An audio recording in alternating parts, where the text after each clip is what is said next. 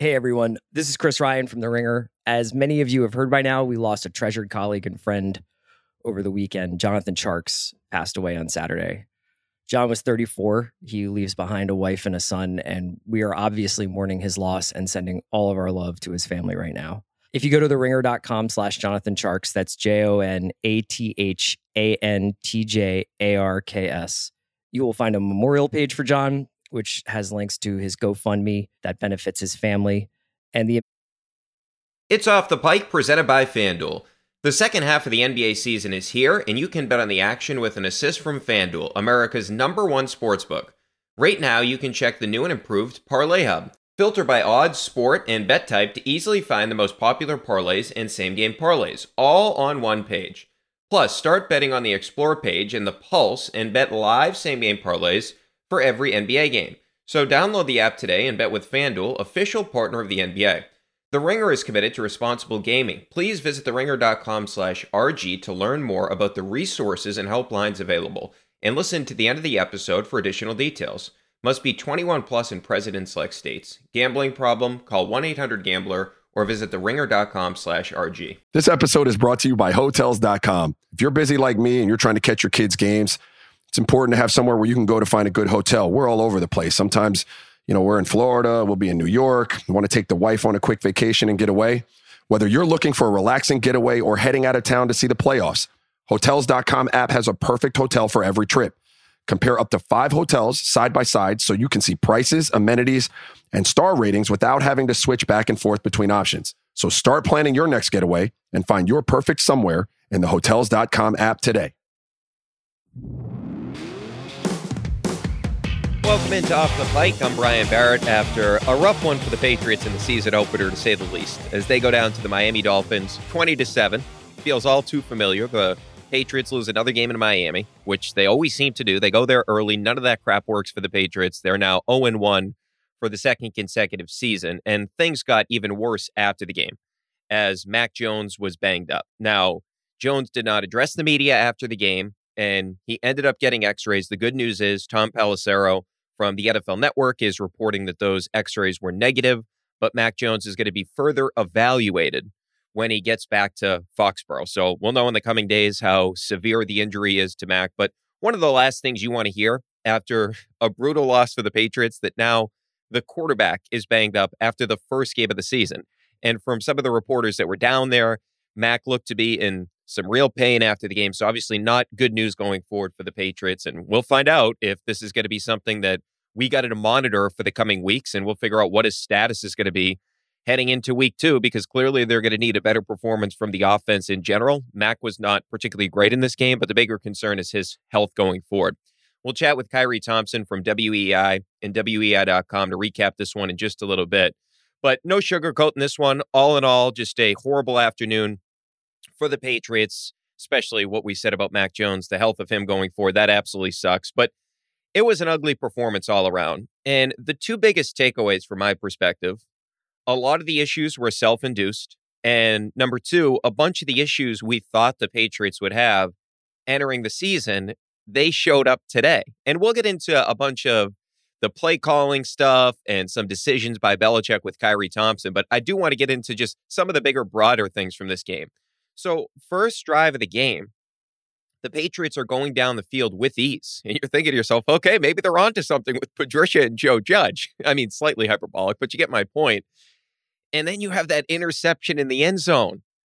And man, a couple of things on that. So the first one, like we would all see that was interference. Clearly, Devontae Parker was held by Howard right on the shoulder there. So clearly it was interference, because at first when you saw it, you're like, holy crap, what the fuck was Parker doing? Why was there no effort to go after the ball? But clearly you could see that he was held there. So the Patriots, that's a bad break that they got. But the other portion of the equation is the quarterback, right?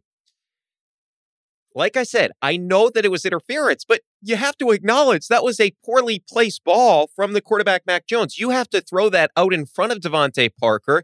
You gave it way too much of an opportunity for Howard to break it up. There's just not enough on that ball from Mac Jones. So yes, clearly that was pass interference. But in the NFL, you're going to see missed calls all the time, especially with that call. Now, that was somewhat egregious, but Mac Jones has got to make a better throw when it comes to that. But one thing that also stuck out like a sore thumb today is your offensive line. Remember, this is a conversation that we've been having all offseason. There's issues with the offensive line, right?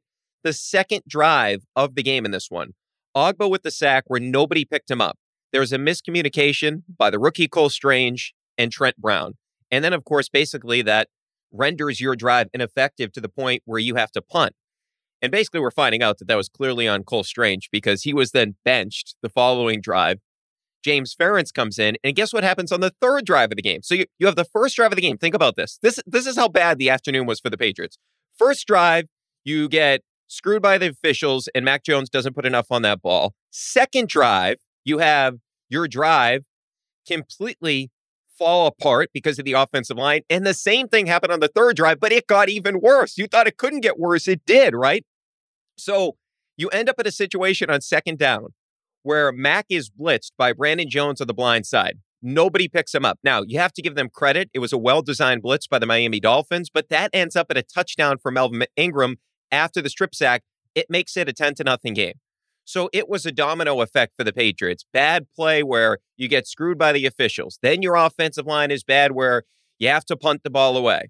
And then on the third drive, your offensive line, it really hurts you to the point where you're in a situation where you give up 7 points. And this is an offense that we all know cannot play from behind. The other thing, the Patriots are spending the most money in the NFL on receivers and tight ends. And you still have no fucking idea who Mac is going to in critical situations. And this is not to defend the quarterback in totality and say Mac was unbelievable, but Mac Jones doesn't have a bailout guy. He doesn't have a number one option. And you just look at the Dolphins. Look at what Tyreek Hill meant for Tua today. You think about the 23-yard pickup he had in the first drive of the game. And then Tyreek Hill bailed out Tua from an interception. Jack Jones should have intercepted that ball. And you have an unbelievable play from Tyreek Hill. This is what superstar players do. They make big-time plays. And then for the whole game, basically, you have to figure out what you're doing with Tyreek Hill because he was making big plays. Later on in the game, he has that huge pickup on 18 yards, or for 18 yards, rather, on the fifth drive of the game to pick up a first down for them when they really needed it, right? So, and by the way, that interception that could have happened for Jack Jones because Tyreek Hill makes that play, well, that ends up leading to their touchdown at the end of the half to give them a 17-0 lead. So right then and there, that's a situation where the Patriots need to make that play, but secondarily, a superstar makes a play for the other team. The Patriots don't have that right now. You look at it in terms of the numbers in this game. Myers, 6 targets, 55 yards. Okay, Myers was good in this game. I'm not saying he wasn't, but Tyreek Hill, because he's a great player, was targeted 12 times. He had 8 receptions for 94 yards. Tyreek Hill was outstanding in this game. And I would even argue he could have had a better game if his quarterback didn't suck, because Tua's not a good quarterback, bottom line. But anyway, it just looks like for a young quarterback, you need to have that guy that's consistently winning. And the Patriots just don't have that player right now. And it's so aggravating right now because here's the reality. Kendrick Bourne is way more likely to emerge as the number one weapon on the Patriots than anybody else. He gets the 1 target today, 41 yards, huge play at the end of the game, and then, of course, Aguilar fumbles. But he's not out there because he had a bad training camp. Nobody knows what exactly happened in training camp in terms of the details, but he wasn't out there. After the game, Bill Belichick asked, was there a reason Kendrick Bourne didn't play until the fourth quarter? No, it just worked out that way. That's what Bill said. Do you wish Bourne played more? Quote, we did what we thought was best. Okay, this shit worked with Tom because when Tom was here, he could win with pretty much anybody, right? Not anymore. And Kendrick Bourne finished the season so strongly last year. He's one of the only guys that showed up to the playoff game. Just fucking play Kendrick Bourne. He's one of your best players, right? Bourne, after the game, was asked about if this is frustrating to him. He said, or he was asked essentially why he wasn't playing. Was it explained to him? He said, not sure. Just playing my role, just waiting for the moment. It's tough, just keeping my mind in it. He goes on to say, not giving the coaches what they needed to see, I guess, talking about training camp, just need to get better on my part. This is what I know. I watched the game today. Kendrick Bourne should be playing most of the downs for the Patriots offensively. He's a legitimate, dangerous weapon. We saw it at the end of last year. Enough of this crap where he's in the doghouse. What we saw today is they need big-time playmakers. Kendrick Bourne is the closest thing this team has to a big-time playmaker. So I don't care anymore what happened or what happened in training camp, what the details are. I just want to see Kendrick Bourne on the football field because he's at least somewhat of a guy that does things after the catch. I mean, you look at it last year. We've given you the numbers. 7th in the NFL in yak per reception. 5th in terms of rating when he was targeted. This is a guy that is a legitimate bailout guy, or at least he has the potential to be a bailout guy for Mac Jones. Enough of this crap. Belichick has got to go back to the drawing board and say, look at our offense. The quarterback doesn't know who he's going to on critical situations. The only guy that may emerge into that type of player on this team is Kendrick Bourne. It's time to start playing Kendrick Bourne. All right, we're going to chat with Kyrie Thompson from WEI and WEI.com, the First in Foxborough podcast. We chatted with him right after the game, so we didn't get into the details in terms of the injury with Mac and the back situation, but we went through basically everything that transpired in this game. We'll chat with Kyrie next. This episode is brought to you by Lululemon. Guys, if you're ready for a new pair of pants, try one of Lululemon's ABC pants. They're made to make you look and feel good. And there's lots of different styles to choose from. My favorite, because I walk around LA every day, I like the joggers. I'm not jogging, I'm just walking fast. But if you're working out, I would try them out. And if you want something a little sleek, maybe business-like, maybe try the ABC Slim Fit trouser. But I am a joggers guy. Once COVID happened, I was just like, I want to wear jogging pants and joggers and all kinds of soft pants as much as I possibly can, especially when I'm working out. Ultra comfortable and versatile. ABC pants are really in a league of their own. Buy a pair right now at lululemon.com.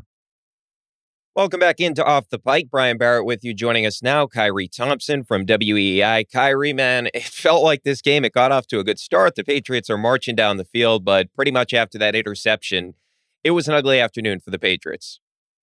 Yep. And ultimately, it comes down to execution. You can talk about play calling. You can talk about, Matt Patricia, they should have run the ball more on, first, second down, all that stuff. But in the end, it all comes down to execution. The Patriots didn't do a good job of that.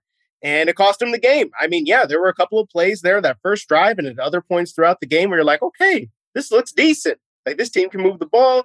They can pass. Mac Jones looks all right. He's orchestrating everything. And then, poof, there it goes. You have 2 or 3 bad plays, and then you lose. That's how it is. Yeah, I mean, there's so much to pick through with this game, Kyrie, but one thing that really irritates me and really pisses me off, and I know, of course, you saw a lot of it during training camp with some of the issues that Kendrick Bourne had there, but he comes out there for one play, and he catches a 41-yard bomb from Mac Jones, and that's really all we saw him in the game. Now, Phil Perry reported on Twitter that he's on the sideline holding up one finger like, one target. But this is going to become the talking point this week, is the guy that everybody felt like, hey, he could be the Patriots' best receiver this season, was in the doghouse all training camp long. And the one time he's on the field, he makes a major play for a team that they clearly need explosive players. And you had this guy on the bench the entire game. And you know what? If you take away that play, 41 yards, Mac Jones only had 105 passing yards today. That is not acceptable for an NFL offense. You cannot win that way. And so you're looking at this and saying, okay, you know what? Maybe it's effort stuff or disciplinary issues, or you just don't think he's been putting in the effort and practice or what have you. But in the end, the Patriots were unable to generate explosive plays. People were not getting open. There were tight windows all over the place. There was no separation. Mac Jones is trying to fit balls into windows that he just can't really do right now for whatever reason. And Kendrick Bourne comes in and immediately makes a big play, which is what he did all of last year. So I think that whatever's been going on with him, they're going to reevaluate that real quick this coming week, especially when you have, say, like Nelson Aguilar putting the ball on the ground right away, or rather, at the end of the game there, he puts the ball on the ground, kills any chance you could have and making a comeback. So I bet you that whether it's Nelson Aguilar ceding some snaps or somebody else giving up a few snaps, Kendrick Bourne is going to be playing a little bit more in week 2, and they're going to need him against a really tough Steelers defense, because right now they don't have a whole lot of positives on offense. They need everyone they can get.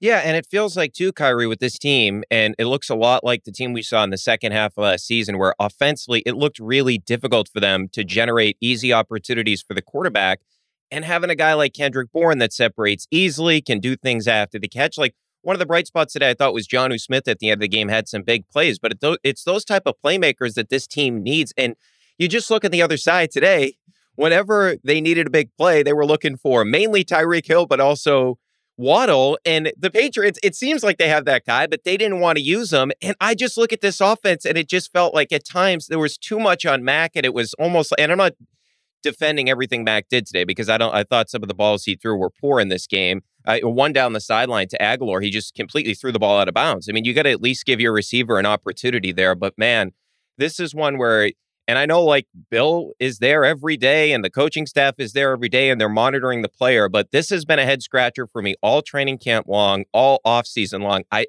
I just can't comprehend it. And maybe you're right. Maybe next week we're going to find out, hey, they're going to have to start to play Kendrick Bourne more because clearly they don't have a guy that Mac Jones can give the ball to and expect an explosive play after.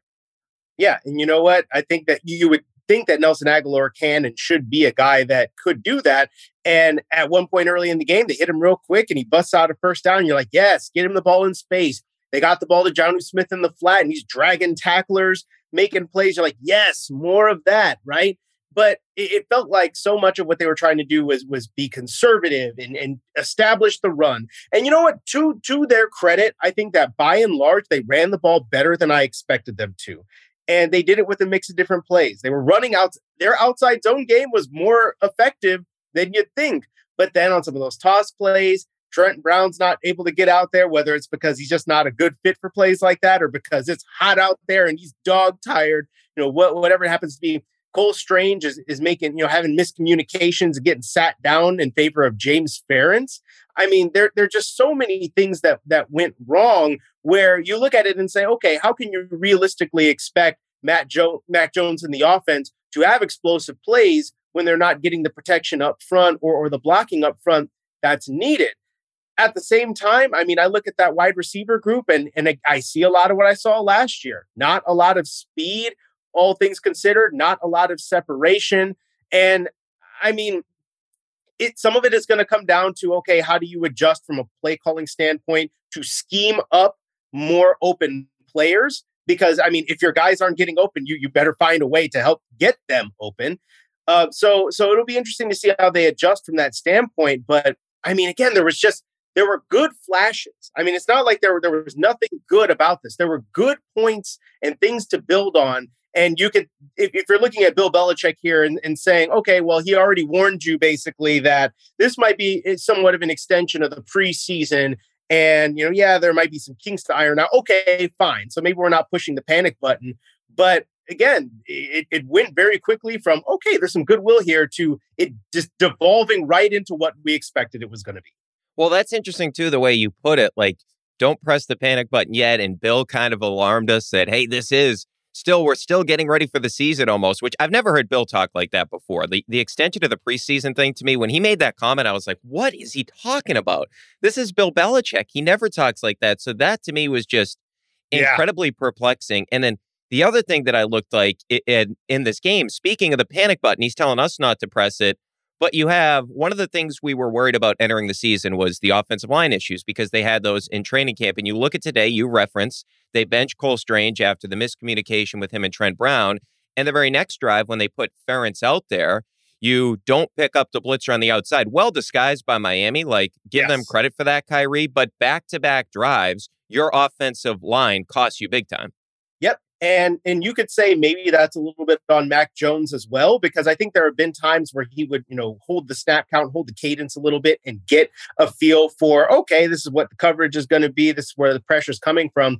And he didn't do it at all on that play. I mean, and so you wonder, okay, how much is that on him? How much is it on Brown? Because again, as you mentioned, the timing of that play was just very good. And he was covered up a little bit. He was kind of creeping behind one of the edge defenders there. It was well done. It was just well executed. And then again, you have a situation where you had good plays, good stuff happening. And then that play and the interception to Parker, just that derails your offensive performance. And that essentially puts you on the path to losing the game. And like that's basically it. And then of course there's the Waddle play, which I kept on warning people. Jalen Waddle had scored touchdowns in each of the games he played against the Patriots last year. That he's a problem. You can't lose track of him. It's not that they lost track of him so much as he just burns you, And I mean, in the end, that's what's going to happen when you're devoting that much attention to Tyreek Hill, and then boom, there it goes. I know I'm kind of digressing and talking about both offense and defense, but I mean, as you mentioned, right? It's just those execution things, right? You can have 3.5 quarters of good play. And I'm not saying that's necessarily what happened here, but just hypothetically, you can have 3.5 quarters of good play, and then 1 or 2 plays ruins it for you. And that's what happened there. And the Patriots cannot afford, they do not have the overall talent to not execute and to give teams plays like what they did the Dolphins right there. Yeah, I'm with you. And it's interesting, too. Like you mentioned the Waddle play.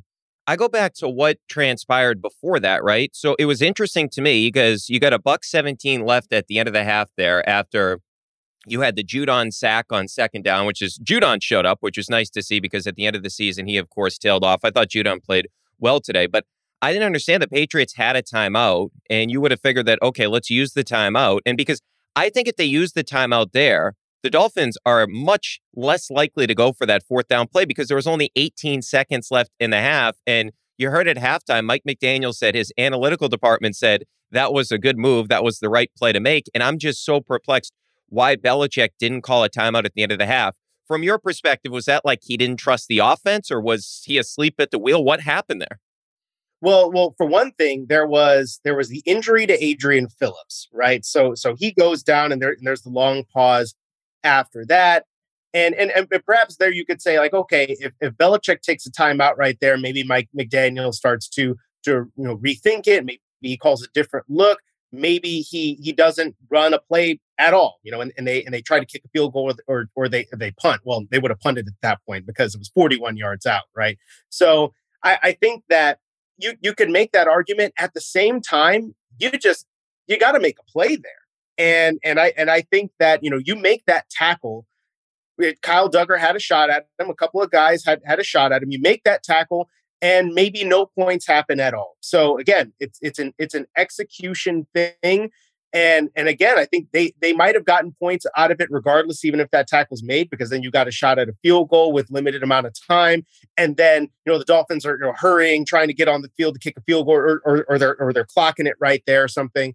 But I feel like I'm not as peeved at the lack of timeout called as I think you just make the tackle, make the play that's there in front of you, and force Miami to have to make a play after that, right? Make them decide if they're going to go for it, make them decide if they're going to kick a field goal, and then and they don't do it, and there you go. Then the game's basically over right there. Yeah. No, it's a good point. I just would have rather called the timeout, at least try to give my offense some confidence that, hey, look, we're going to try to go for this and try to score at the end of the half, because, of course, Miami was getting the ball to begin the second half to begin with. And obviously Belichick decided not to do that. It's like the days of that old, 2-for-1 seem to be gone right now. The double up. I miss it. It's hard to even think of it right now because you have no idea what this offense is. And I feel like the training wheels are still generally on the offense as a whole, and that they are kind of slow playing it and playing it conservatively. Like, come on, how many second and long runs did we need today? Like, my God. It's the same thing as last year. Yeah. And you know what? And that's an interesting way to think about this, right? Is that, okay, you can talk about how different it was from, Matt Patricia. I actually think there were some good play calls that happened, like some legitimately good calls from the offense that worked well. So I'm not going to sit up here and say like, oh my goodness, look at that Matt Patricia offense, like it sucked or whatever. But again, I think that you look at the overall style of play, it was the same as when Josh McDaniels was here, and you can point to Bill Belichick as being the guy that's like, okay, I don't know if I really like going for it right here. Let's just try to get into the half. Let's not do anything crazy, right? And so if that's how it's going to be, you can talk about Matt Patricia all you want, but he's doing what he's told. Yeah, I actually thought the third and long where they set up Aguilar and there was a nice block by Hunter Henry there for the first down. I thought that was a nice play call for him. Overall, my one critique of Patricia would be they come out of the half that first drive there where they have the long touchdown drive. It felt like they made an effort to go more up tempo, get Mac in the gun a little bit more. And then the very next drive, they went away from that. And then you get to that 3rd and 3. And for some reason, you're running it up the gut with Montgomery. And I don't know what you're trying to do there if you're trying to like catch them off guard, but if you like actually old Brandon Bolden play. Yeah, but like even if you were going to do that, you would think that you have two running backs that are more equipped to run that type of play than Montgomery is. So I don't know if that's something Mac did at the line of scrimmage, but that to me, the 3rd and 3 play was just, that was an absolute head scratcher to me. I have no idea why he decided to do that. And what did you think of the tempo thing? Because I felt like Mac had some success when they started to pick up the tempo a little bit. And it felt like during the preseason in that final game against the Raiders, when they went to the gun and they had a bunch of receivers out there, Mac was more successful then as well. And it felt like they didn't really play into his hands when it comes to that. And I think that was probably very specifically about the opposing offense, right? Like you didn't want them to be on the field too much and potentially get gashed by Hill and Waddle and all of that. And there were times where the Dolphins looked a bit disjointed themselves, but there were also times where like, okay, Tua's getting the ball out against the blitz and they're getting free in the running game for the Dolphins looks fine. I really think that was it, that they were saying, okay, cool. That's great. We got a touchdown here. Nice. Now let's go ahead and not give them the ball too fast, grind out some yards, make sure that we are the ones, kind of holding the ball, proverbially at the end here with a chance to win and kind of put some pressure on them to back off the passing game and maybe get into more of a clock chewing mode or something like that. I think that it was too much thinking about what the Dolphins were doing offensively, wanting to keep them off the field and whatnot, and perhaps not enough thinking about what the Patriots needed to do to score, right? Because in the end, you have to score more points than the other team. And in order for you to do that, you need to get the ball in the end zone and not be worried about what the other team's offense is doing. I get it. They were running the ball decently at points there. But I think all in all, this game needed to be won through the air. The Dolphins were daring them to win through the air. They were trying to make them do it, and they couldn't do it.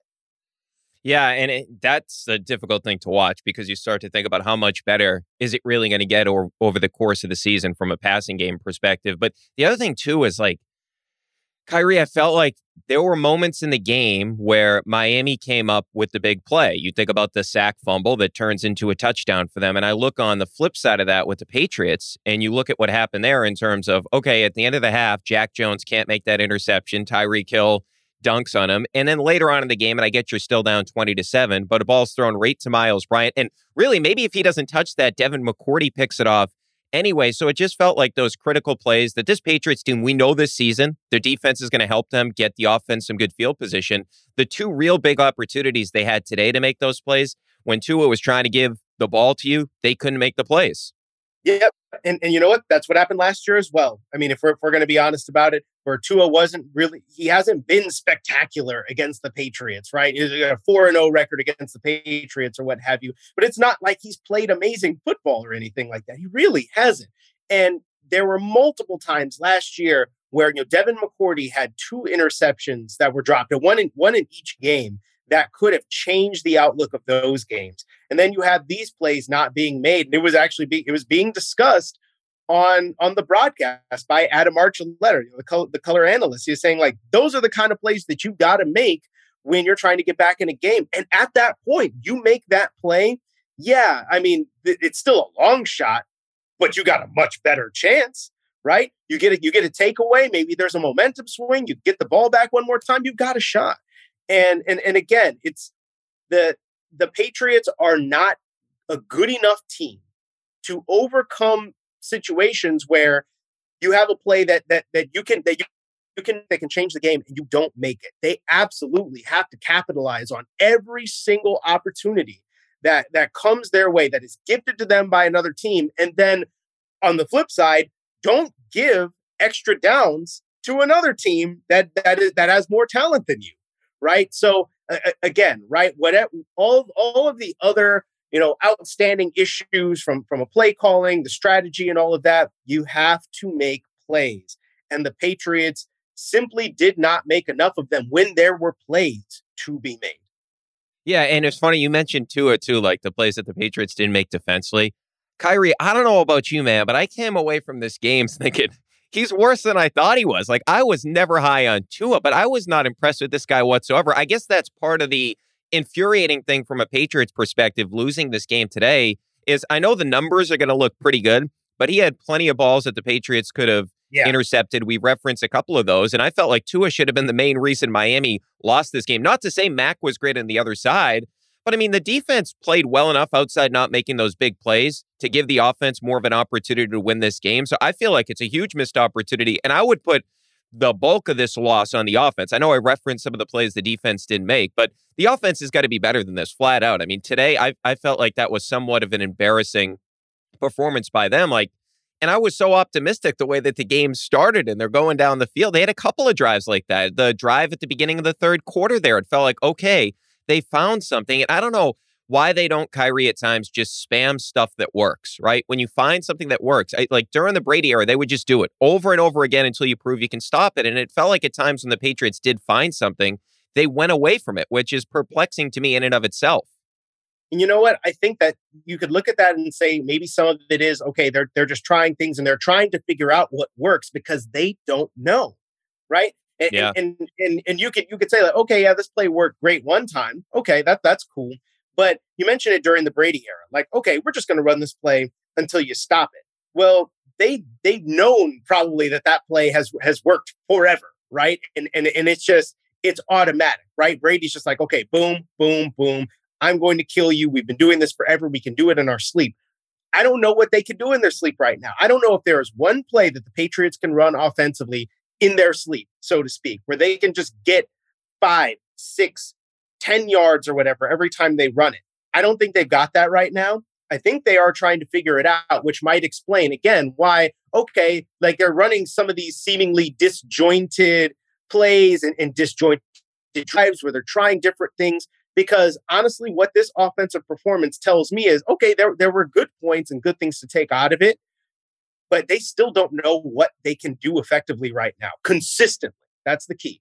And I think it's going to be a process over these first 4 weeks. It's not going to get easier for this offense. I mean, they're about to play a Steelers team that was harassing Joe Burrow today, just absolutely all over him, right? And they're also going to have to play a Ravens defense that's tough. They're going to play a Packers defense that is projected to be a top 10 defense. This is not going to get easier. So, I mean, whatever it is in practice or in games or whatever, I think they're going to have one just a come to Jesus moment, probably sometime next week where it's like, you know what? Okay, that worked well last drive. Let's just try and carry that momentum. Let's not try and get cute. Let's not act like we're doing install during training camp where, okay, this is great. Now we're going to go to this scripted next play. I think you got to start figuring out what the hell you can do. Yeah, and that's a really interesting point, Kyrie, because you look at the offense in general and really the team in general, and I'm just wondering where you think they're at in terms of like the vibes of this team, right? Because some of the stuff that has transpired over the past couple of weeks, we find out Mike Giardi has the report that Trent Brown's unhappy with his contract because he's getting paid like a right tackle. He wasn't told he was going to be a left tackle, right? Isaiah Wynn's having issues. And then the whole Kendrick Bourne situation that we talked about a little bit earlier, where he's unhappy right now. Where do you think this team is in terms of just the vibes as now after week one, but where they were entering the season? Because it didn't really feel like everybody was on the same page when it comes to that. Well, you talk about Trent Brown right there. You had a couple of plays where he's just looking, just ambling out into space, trying to make a block out there. And again, maybe he's tired, maybe he's gassed because it felt like 100 degrees out there and it's humid and all this stuff, right? Maybe that's what we need to take away from it. But man, like you heard, the effort and practice hasn't been there for Trent Brown. Mike Reese reported that a couple weeks ago, and that's why he was held out of the second preseason game. And that kind of stuff makes you think. Like, is there something is Trent Brown now going to be a problem? And for me, I would veer on the side of, I guess I would have a hard time believing that because he's played his best football here. I think there's an element of respect and expectation of what he's going to give you, what he has done here. Right. And again, what has been expected, even though Dante Scarnecchia is not here to chew him out when it's needed. So I would like to think that maybe this is an aberration from Trent Brown's standpoint. But all in all, you talk about the vibes, like what this team feels like. It feels like a team that doesn't know what it is. And honestly, it feels like a team that doesn't know how it's going to win football games yet. I projected that this was probably going to be a situation where they go 1-3 to start the year, kind of like last year. They might, pull out a win next week because I don't like Mitchell Trubisky. I don't like the Steelers offense. But then maybe you start racking up some of these wins in the middle of the year.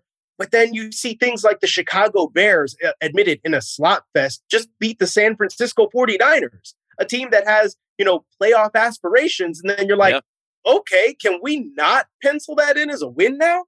Like, absolutely. And again, I know it's week 1. You don't want to overreact to things, but that was a team that figured out how to grind out a win in less than ideal, circumstances and situation. And then you've got this Patriots team that felt aimless in their less than ideal situation and circumstance.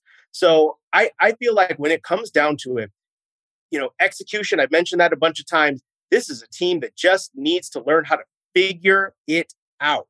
Okay. Things aren't always going to be perfect, right? This was never going to be an ideal situation going into this year without Josh McDaniels as your offensive coordinator and without going into it with, these elite pieces that you feel like you need to be a Super Bowl contender. But that doesn't mean you can't win football games and you can't be competitive, right? The little things, little lapses, that's got to go. Just baseline, that's my main takeaway from today. Get that stuff cleaned up, and then we will talk about you winning football games. Yeah, and who else scares the crap out of me is Lamar. Playing for a contract right now. I mean, I do not want to see that. Yeah, wrath and hatred are coming to Gillette Stadium week 3. I'm looking forward to seeing him play in person. I'm not looking forward to see what he's about to do to this Patriots defense. Yeah. And just one more thing, Kyrie, before we let you go. I thought it was interesting when you were talking about they got to find things that work and the Isaiah Wynn and the Trent Brown portion of the equation here. One thing that it makes me think of, and I brought this up before, is I just wonder on the offensive side of the ball if there's a leadership void, right? Because the type of crap that was happening in training camp, that's the stuff that not even just Brady, but like Edelman back in the day would be like, okay, that shit, we cannot be doing that. Like, we got to find a way to fix this stuff. And even David Andrews, right? So it's like David Andrews is still here. What's the deal? Yeah, pick it up. I mean, come on. Somebody's going to take over. Somebody's going to be the leader of that offense. And I feel like there's a lot on a second-year quarterback to be that guy, but it's almost like Mac's the most senior member of that offense, right? I mean, yeah. So it's like David Andrews was the guy pulling everybody aside and jumping on, people when practices were bad. But it's like, Mac Jones is a captain now, and he's the guy orchestrating the show. They're putting a lot of the game in his hands. At the same time, I think you bring up a good point. Is it too much for a second-year quarterback to be in a situation where he has to run this entire operation and put everybody's feet to the fire and put his own foot up somebody's John Brown hind parts if they need it, right? So I mean, I think that, and again, you could look at the coaching as well, right? Maybe it's also a coaching thing, and they need to figure out whether or not Matt Patricia is going to be the guy who demands that from them and will get up in them that way. Because Josh McDaniels was. I mean, it wasn't just about play calls and schemes or whatever. When the offense wasn't getting it done in training camp or in practice, you could hear Josh McDaniels all over the place. Okay? So, yeah, I just flat out think that, from so many perspectives, there has to be a come to Jesus moment on the offense. And I mean, the defense mostly did its job, so I'm looking at the offense mostly. We got to be better than this. Yeah, that is Kyrie Thompson. Yeah, it's a really good point, Kyrie, because I just wonder if Patricia has that sort of credibility that Josh does. Now, it would be one thing if Patricia was coaching the defense, but in the offense, I'm not so sure he has the credibility to be able to do that. So that's why I look at it, and it probably has to be a player. That's Kyrie Thompson, WEI.com, and the First in Foxborough podcast. Kyrie, hey, man, thanks so much for taking some time on game day. We really appreciate it. Absolutely, man. Till next time. There's a lot that could impress you about the all-new Honda Prologue EV. True, it's got class-leading passenger space and clean, thoughtful design and intuitive technology. But what really sets the Prologue apart from the competition is that it's more than an EV. It's a Honda. Honda, the power of dreams. Visit honda.com/prologue to learn more. This episode is brought to you by Empower. You got money questions like, can I retire early? What are my best savings options? Can I afford to pay for my kids' education? Luckily, Empower has all the answers. With Empower's real-time dashboard and real live conversations, you get clarity on your real life financial goals. So join 18 million Americans and empower what's next. Start today at empower.com. Tap the banner or visit this episode's page to learn more. Sponsored by Empower, not an endorsement or statement of satisfaction by a client. All right, welcome back into Off the Pike after the difficult loss for the Patriots. Nice sorting through everything with Kyrie because there was a lot to unpack in that game. And of course, a lot going forward with this team as all the issues that we thought this team would have, it appears they had them in week one. So a couple of other things real quickly here. One of the things that sticks out to me, and especially thinking about it more after having the conversation with Kyrie, is it just feels like from an offensive perspective, there's not really an identity with this team right now, right? Because what they did last year was they ran the ball well. But at this particular point, after seeing what we saw today, does anybody think the running game is going to be better than it was a year ago? We know there's changes to the running game, but at first it looked like it was going to be really good today, right? First drive, they ran the ball well. Second drive, it appeared they were going to run the ball well, and you felt like, okay, your two backs are probably two of the three most skilled players on this team from an offensive standpoint in terms of the weapons. And then you didn't really have a running game because, what happened later on in the game is you were in a situation where essentially you're playing from behind.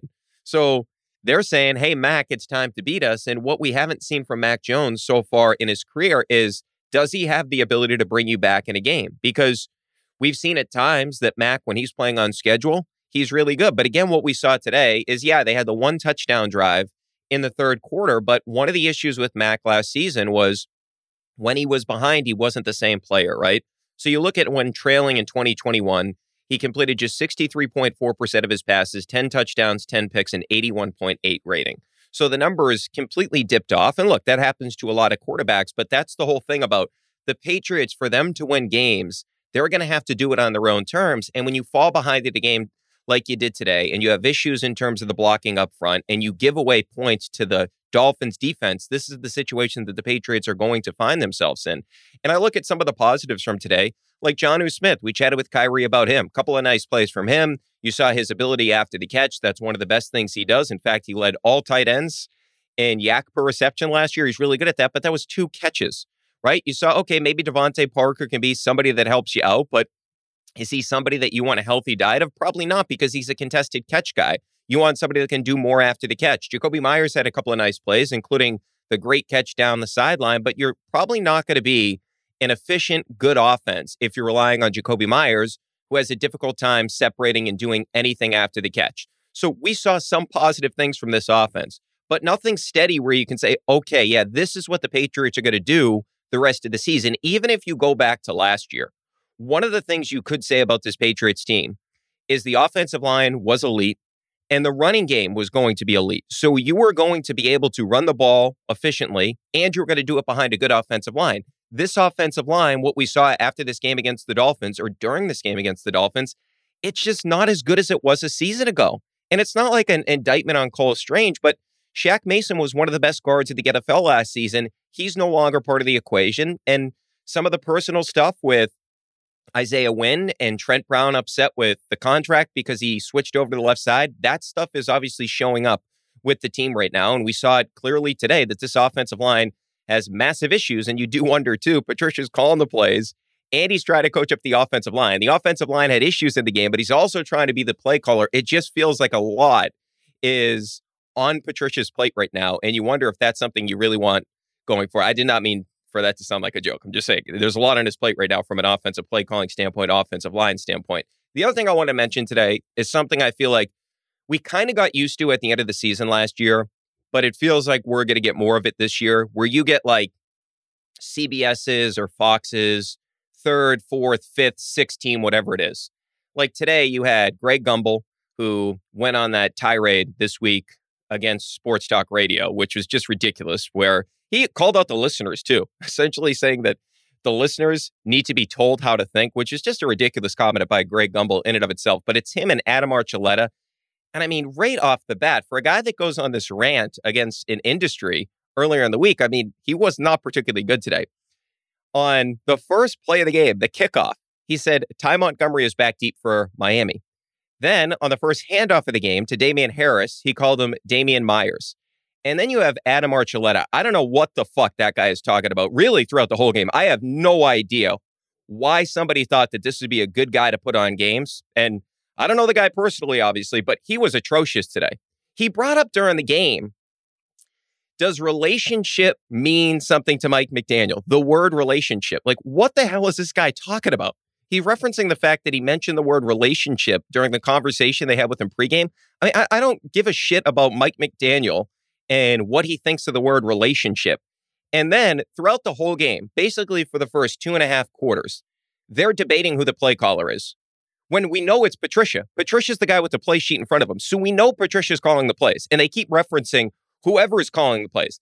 And then Greg Gumbel makes a comment later on in the game. I was just thinking about this. Does it even really matter who's calling the plays? Well, you've been debating it the whole game. Who the hell's calling the plays? Of course it matters.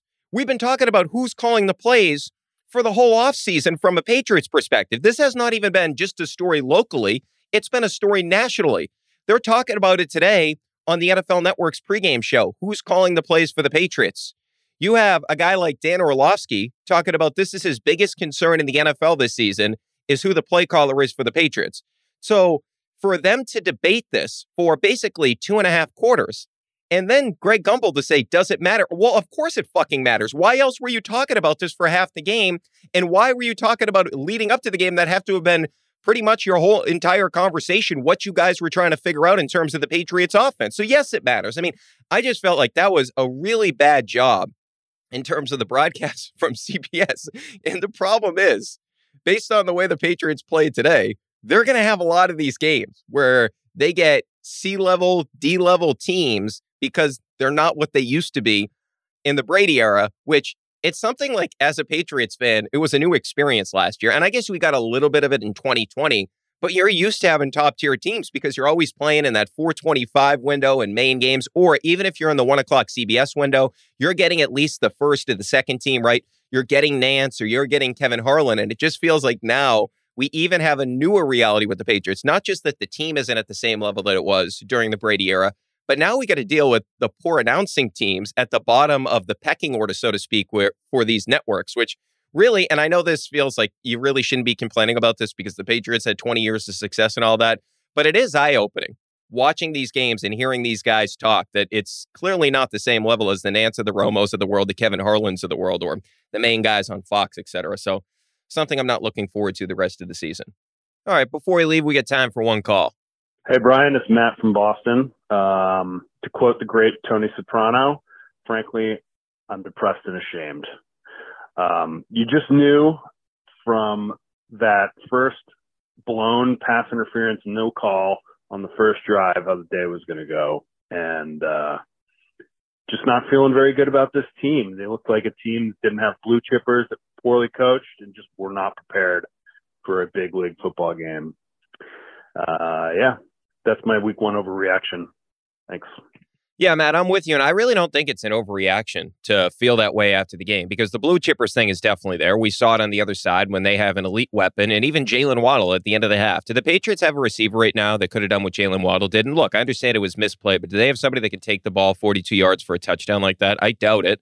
And then you look at the fact that Tyreek Hill had a monster afternoon for that team. And the other thing is, yeah, the pass interference call, that call sucked. And it was clearly a missed one by the officiating crew, but Mac Jones got to throw a better ball there. Bottom line, he's got to be better when it comes to that. And I was really optimistic, like this whole idea of going down to Miami early. I felt like it was a good move by the Patriots because, first of all, the weather stuff and all that, I understand that, but just getting away from here because a lot of the talking points and the narratives here locally have been bad about this team. But what we found out today after this loss to Miami, a lot of them were true.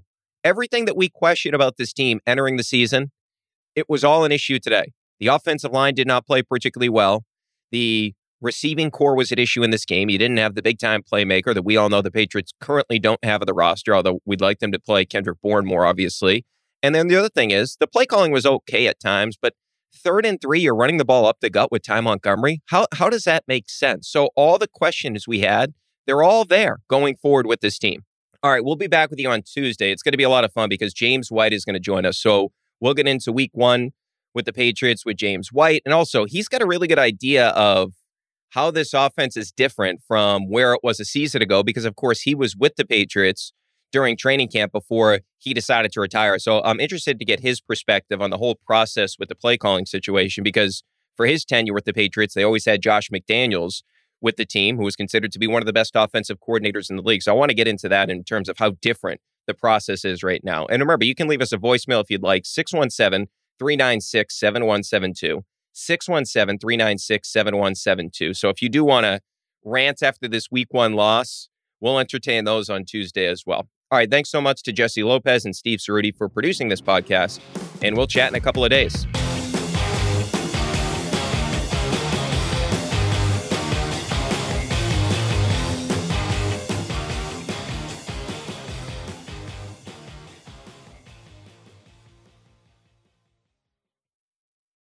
This episode is brought to you by State Farm. You might say all kinds of stuff when things go wrong, but these are the words you really need to remember. Like a good neighbor, State Farm is there. They've got options to fit your unique insurance needs, meaning you can talk to your agent to choose the coverage you need, have coverage options to protect the things you value most, file a claim right on the State Farm mobile app, and even reach a real person when you need to talk to someone. Like a good neighbor, State Farm is there.